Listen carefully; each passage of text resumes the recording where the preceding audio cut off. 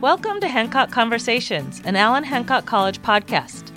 Join President Dr. Kevin G. Walthers and members of the Hancock community as they explore the stories behind the people and places that make Allen Hancock College the unique hub for learning that it is today. You're sure to learn something new and even have a little fun along the way.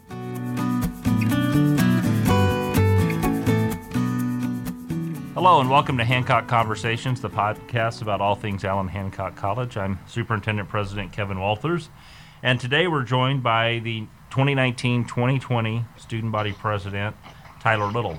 Tyler's a 2020 graduate of Allen Hancock College, and he is studying at UC Irvine this year, and he lives in Santa Ana. He will be majoring in film. Tyler's also a veteran. We'll talk a little bit about that as well. So Tyler, welcome. Hello. Welcome. I guess. Yeah. So thanks for joining us, and let's start off with, because you're from Ohio, and let's talk about how you ended up at Hancock College. Okay, I'll do it should be an interesting story. So, because I grew up in a village in Ohio, and that was probably the second half of the time that I lived in Ohio. Before that, I kind of, as a kid, I grew up in essentially a forest, if that makes sense. So, growing up in a forest, and then I moved to a village, lived there for a little bit, and then I wanted to get out, kind of a thing. It's one of those small town mentalities, like you're kind of anchored in and you can't really figure out a way to get out. And so eventually the military was my key to getting out.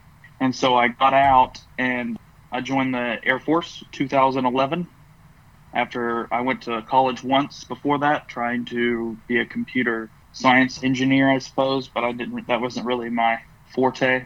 I didn't really care for it, so it's kind of hard when you're sitting in a room with like walls around you, you're looking at code all the time. I'm like, nah, this is not what I want to do, especially with a little kid that grew up in a forest. I want to be outside. Right. Yeah. So left for the military in 2011, and then I've always had this dream since I was a little kid to do film.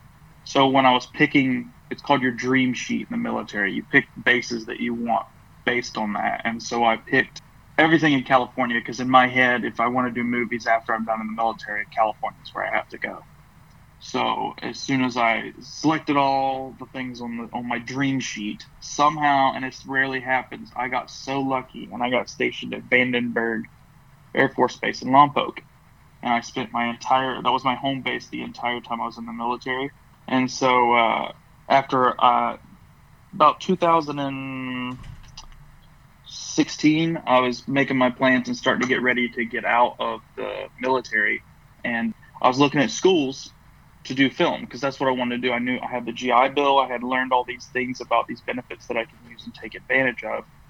And so I was like, what school should I go to? And then, happen chance thing, one of the best community colleges for film, and after being through the program, I can also confirm that, just so happened to be right down the street from me. So my intention was, before I even left, that I was going to go to college at Hancock. I had never even considered going to a UC yet, because I didn't know if I was ready for that kind of a thing. So I was like, I'll just do community college and see how that works. And then the film program at Hancock, sometimes I don't know if it gets enough praise, like from the outside of Hancock, that it should, from the film community. It is the things that you do at film program there as juniors and seniors and UCs you don't even do. Like it's advanced level stuff if you take it that way. So when I was getting ready to get out, I had a plan, and somehow my plan, best laid plans of mice and men kind of a thing, it didn't work. And so I ended up, sadly, living in the parking garage of the Santa Maria Mall in my car for a few months. Yeah, that was super awesome. I had like a gym membership, so I'd go shower there, and then I had work, but I didn't have enough money to have a place to first month, last month rent. That's expensive. Right. So once I started at Hancock, boom, my GI Bill kicked in, and everything kind of rescued me at that point. And then I had everything settled out after that, which was fantastic. And I luckily had some friends that let me rent a room. So once I got into Hancock, it was like a big switch, a big shift in my life, essentially from what seemed like one of my darkest times to probably one of the brightest times I've had in my life. So it was this huge shift when I started there. So that answers your question. Yeah. So So you obviously took advantage of the Veteran Resource Center here on campus. Talk about how the Veterans Program is helping students like you stay on track. So one of the great benefits when I got there was that the Veterans programs, and what was great was that the people that work within that program are highly knowledgeable about veteran benefits. So one of the things that sometimes gets laid to the wayside, and when I worked in the Veterans Center a lot as a student ambassador and helped with them, is a lot of veterans aren't aware of what benefits they qualify for and what the best way to approach going to get these benefits are. So what's really cool is that the people in there, whether it be Vernetta Crane or Stephanie Crosby or anybody involved with that program, I know I'm name dropping. Yeah, good thing to do. But the people involved with that program are very knowledgeable of the benefits they get. So what was great was that essentially when you would go into the Veterans Center, it's a great place for people to just kind of study. And then what's cool is there's still that community kind of a feel from other people that are veterans. Like we all have this connection in a way, and then we could just talk about certain things that people who are not veterans wouldn't quite understand in a way. So it's really great space for that. And then what really helped is the fact that when I got in there, I had the benefits of everyone going, hey, this is the scholarships are a big one too. This is a scholarship you can apply for. You qualify for this. This is your GI Bill. Let's get that.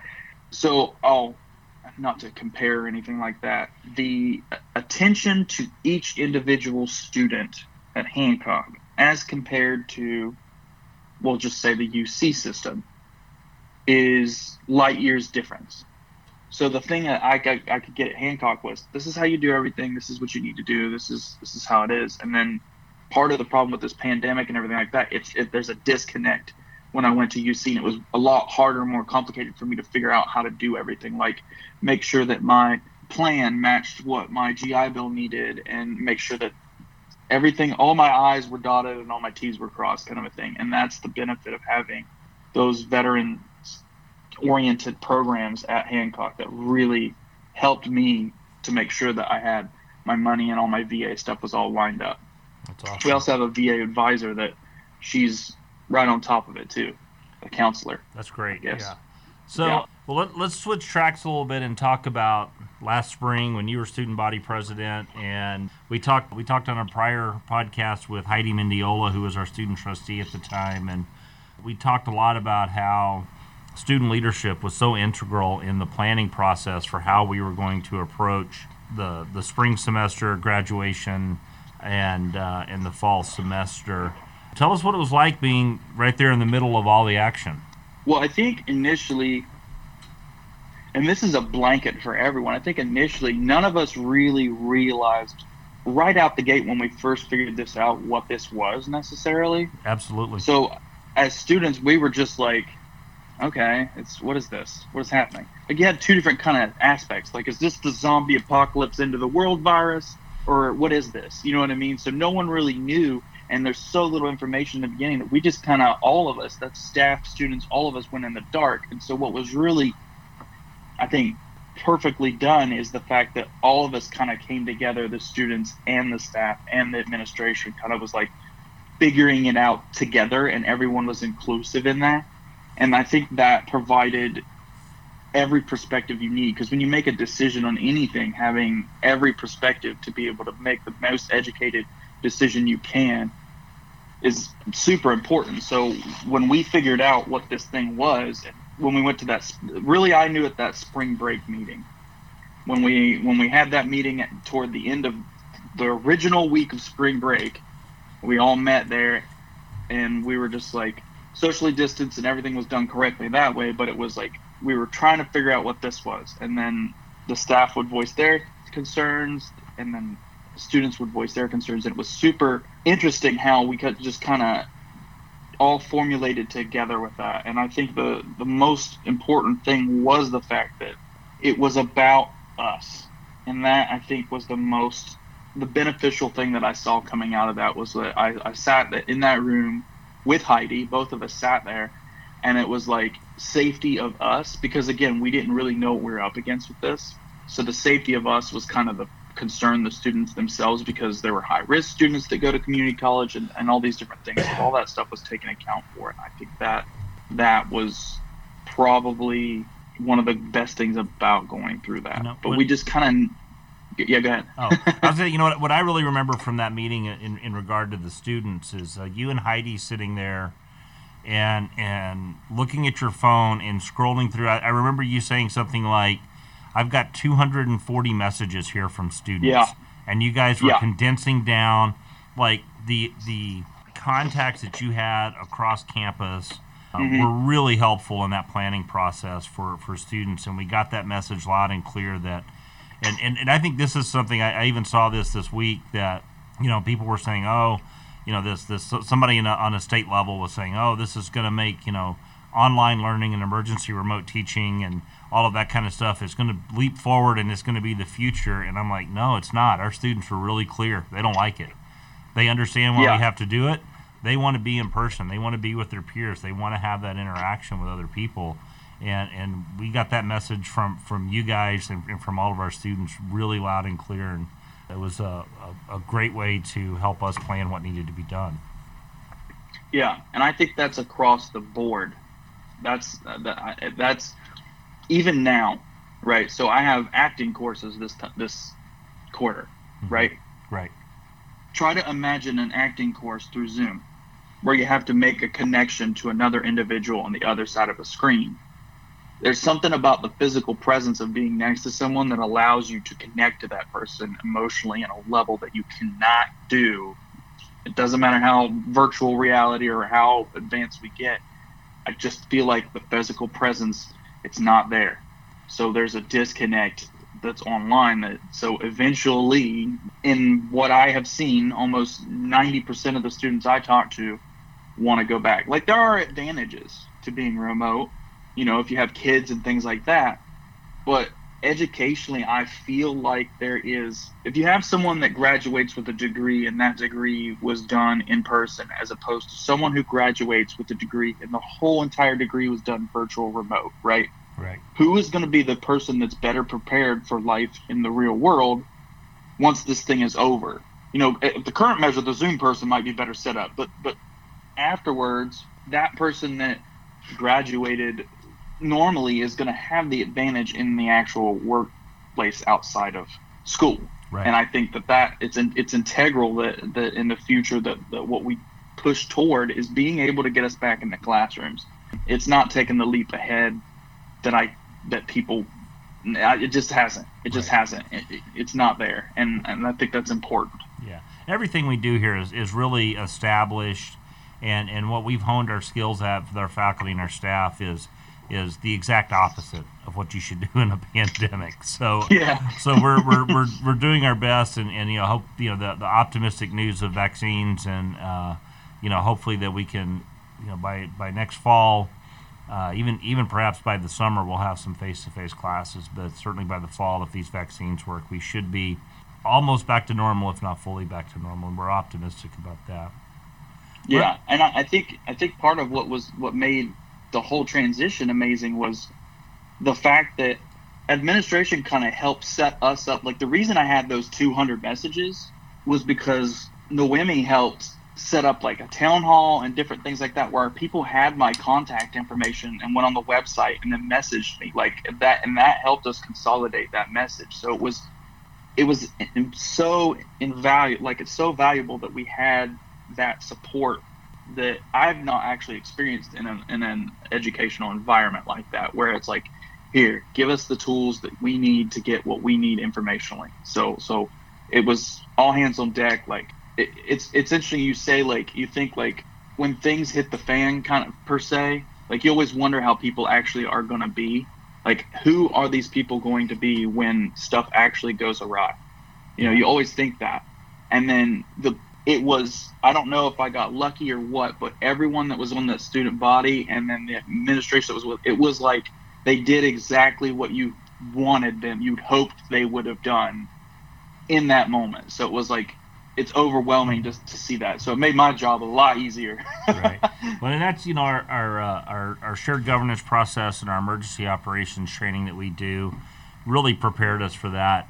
And on one of our other podcasts, our lead faculty in the fire academy was on, and his phrase is always that, in times of crisis, you're not going to rise to the occasion. You're going to default to your level of training.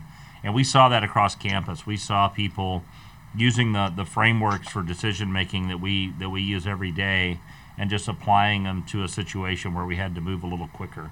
So, well, let's change topics because you're a film major and we want to talk about films. And so I'll start with this: Punch Drunk Love, Adam Sandler's greatest movie or just a great movie? Ooh, man, that was a curveball. I wasn't ready for that one. So here's the thing: I've watched Punch Drunk Love pre-film school and then after film school. I hated it the first time I watched it pre-film school. Right? I was like, what is this? Because I walked into, I grew up, I'm a little older than most students. So I grew up with Adam Sandler being Saturday Night Live, being Billy Madison and all that, yeah. Billy Madison, yeah. That was my Adam Sandler. So I see this and I'm like, oof, what is this? And I just kind of got bored and I was not into it really necessarily. And the second time, I watched it again later after film school, and I found it very interesting. I think it's a good movie. I don't think it's Adam Sandler's best movie. And actually, I think Adam Sandler's best movie is actually not a comedy either. I can't think of it off the top of my head. But anyways, he was I think his significant other, it's been a while since I've seen it, dies in 9/11. Rain on Me. That's what it is. Yeah. That was my favorite performance by Adam Sandler, and he just killed that. Like, he just embodied that pain that losing someone during 9/11 happened, and he just kind of never recovered from it. So I think that's my favorite Adam Sandler movie. But I think Punch Drunk Love is good. I've always thought of Adam Sandler as being a guy with an enormous amount of talent who's also figured out that he can just get a bigger check by being a goof and doesn't have to work so hard. So, and then what was the movie that he made on Netflix right as the pandemic started? You remember he was the jewelry guy. 12. The jewelry guy. Oh, ungemmed? No, not ungemmed. Uncut. Uncut Gems. Yeah. Uncut Gems. That's it. Yeah. That was a stressful movie, but I thought it was pretty good. Yeah, that was really good. It was. It was definitely. Yeah, it made me. Like, he kept making decisions, and I was like, "What are you doing? Like, why are you doing that?" Just, like, Yeah, your shoulders hurt the whole time you're watching it. You're just like, "Oh my gosh, he's just."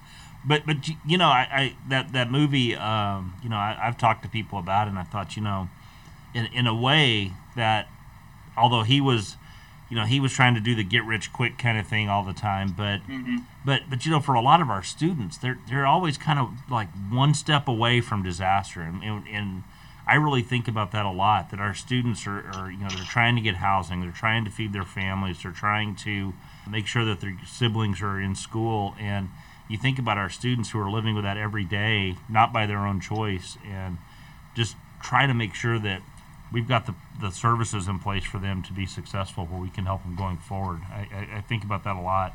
Yeah, I relate to that in a sense. Like, I had all these plans laid out, ready to go for when I left the military, and every one of them failed. And it was just two decisions essentially that caused those to fail, and those decisions were incorrect decisions, and then it left me living in a car in a parking garage. Yeah. It's very easy to be on that edge. The military kind of, I don't want to say coddle, but they kind of make it to where they set you up. You can't fail. You can't really fail in the military unless you are a really bad person, which they'll get rid of you, but you can't really fail. They kind of set you up to succeed. They set you up to be the best version of yourself. They can be housing, all that stuff. So when you leave that, suddenly there's nothing to catch you if you fall. Right. And then it's real easy to go boom, and it's like, holy cow. And so you have to figure out a way to recover from that. And there's a ton. I know students.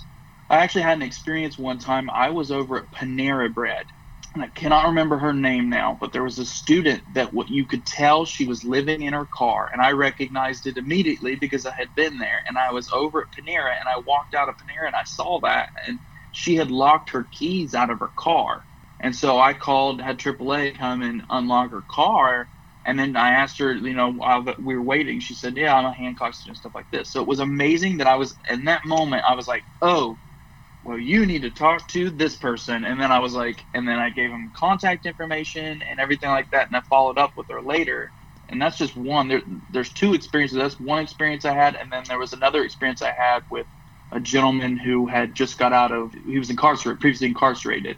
And it was really great. He walked in one day, and I was working as a student ambassador, and I was just sitting at that front desk. And for everybody that works that front desk, know that this can happen. This guy walks in, he just wants information, right? And it literally I went and walked with him every step of the way, and we went from him going to just walking around and browsing to him registered at Hancock, got his plan, got him scheduled with a counselor, all this stuff. And then I got his phone number and followed up with him on a constant basis. And when you do those kind of things as someone who is a student ambassador or who does work for the school, it really gives you, you feel really good about it. It's a good feeling because you're helping someone. And I still have contact with him today. And it's really great to see someone that comes out of that and then now he's becoming a chef. He's learning to cook. He's in the culinary program. It's fantastic to see those things. So all it takes when students are in that moment is just a little reach out for someone to help them out a little bit. And man, it makes the world of difference.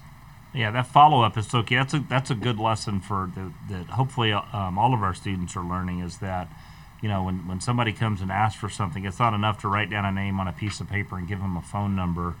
What I do when I run into students is they say, I want to come to school, and I'm like, I could just say, hey, oh, great, well, here's where you register. Like, no, you give me your phone, phone number, your name, and I'm going to have somebody call you. And I call up Dean Teniente and I say, hey, can you have a counselor call this student? And we're going to follow up and hound that student until they come to school because we know the outcome from them being here is going to be so much better. Yeah, so. It's literally a life-changing point. Yeah. This is especially someone who just previously incarcerated, they go from this is their life to look at the opportunity. It's when people see that they have opportunities that they really focus on changing and just really improving themselves. Yeah. So opportunity just breeds higher expectations for yourself. Right, and so it's fantastic. And when you think about those, there's a parallel between what you're describing in the military and the formerly incarcerated students.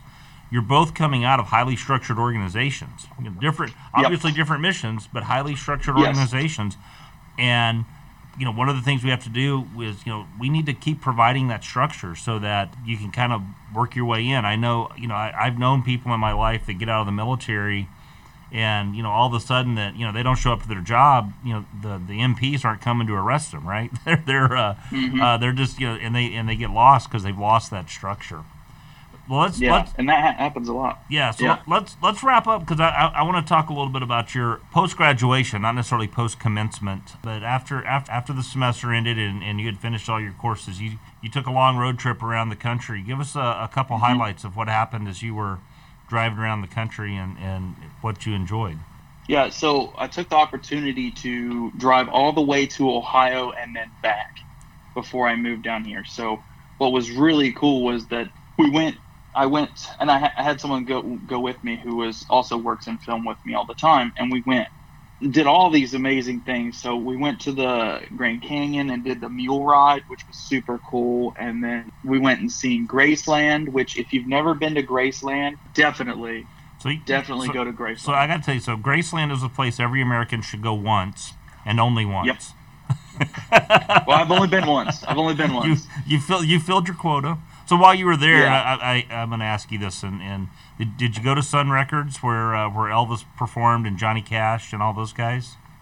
So the sad thing is when we did this, it was during the pandemic, right? So most things, I've driven across the country multiple times like this. I did it the first time I went to California when I left for Ohio for Vandenberg. But what was crazy was each state was so totally approaching it different.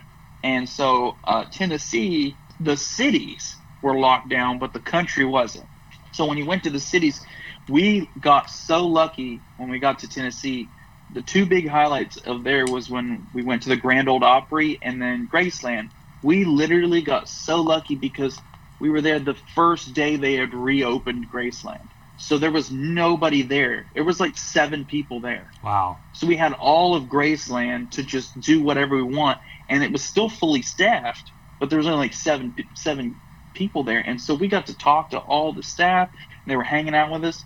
And then what was great was that, so I'm from that area, right? So I'm used to Southern cooking. And the person that went with me was not. And it was the first experience she had ever had having Memphis barbecue, and it brought tears to her eyes. It was so good. but yeah, so we got to eat Southern barbecue, and then we got to go through Graceland basically with no one there. And it was the same thing happened with Grand Ole Opry. It was the 3rd day they were open, I think. I might have those switched around, but it was still really early. Is that the new Opry Hall, or was that the historical Ryman Auditorium? That's the new Opry Hall that got flooded.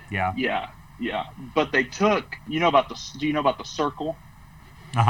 So so what's really cool is we got to go through the Grand Ole Opry and actually stand in the circle. Nice. And they take your picture in the circle and everything. So it was really cool to do all that too. And that was a great tour to go through. That was really cool. Nice. So those are probably my 2 big highlights. Well, cool. That's and I love Memphis. I just think the history of Memphis, and especially as it relates to the civil rights movement, and one of these days I want to get back there and spend some more time. It's just a fascinating place, but it sounds like a great adventure. It was. So, Tyler, we're grateful for your time here. We're a better college because you were here, better college because Heidi was here, and we're a way better college because the 2 of you were here. And we're excited. When you get that first screening of your major motion picture, just remember your old college president and send me a couple tickets. We'll come down and watch. But I want to say thanks for joining us, and I know you'll stay in touch, and we look forward to seeing the great things you have in store. Absolutely. I'll see you. I really appreciate you having me on. No problem. All right. Well, thank you, Tyler. This has been Hancock Conversations, your podcast for all things Allen Hancock College. Thanks for joining us, and we'll look forward to seeing you on our next podcast.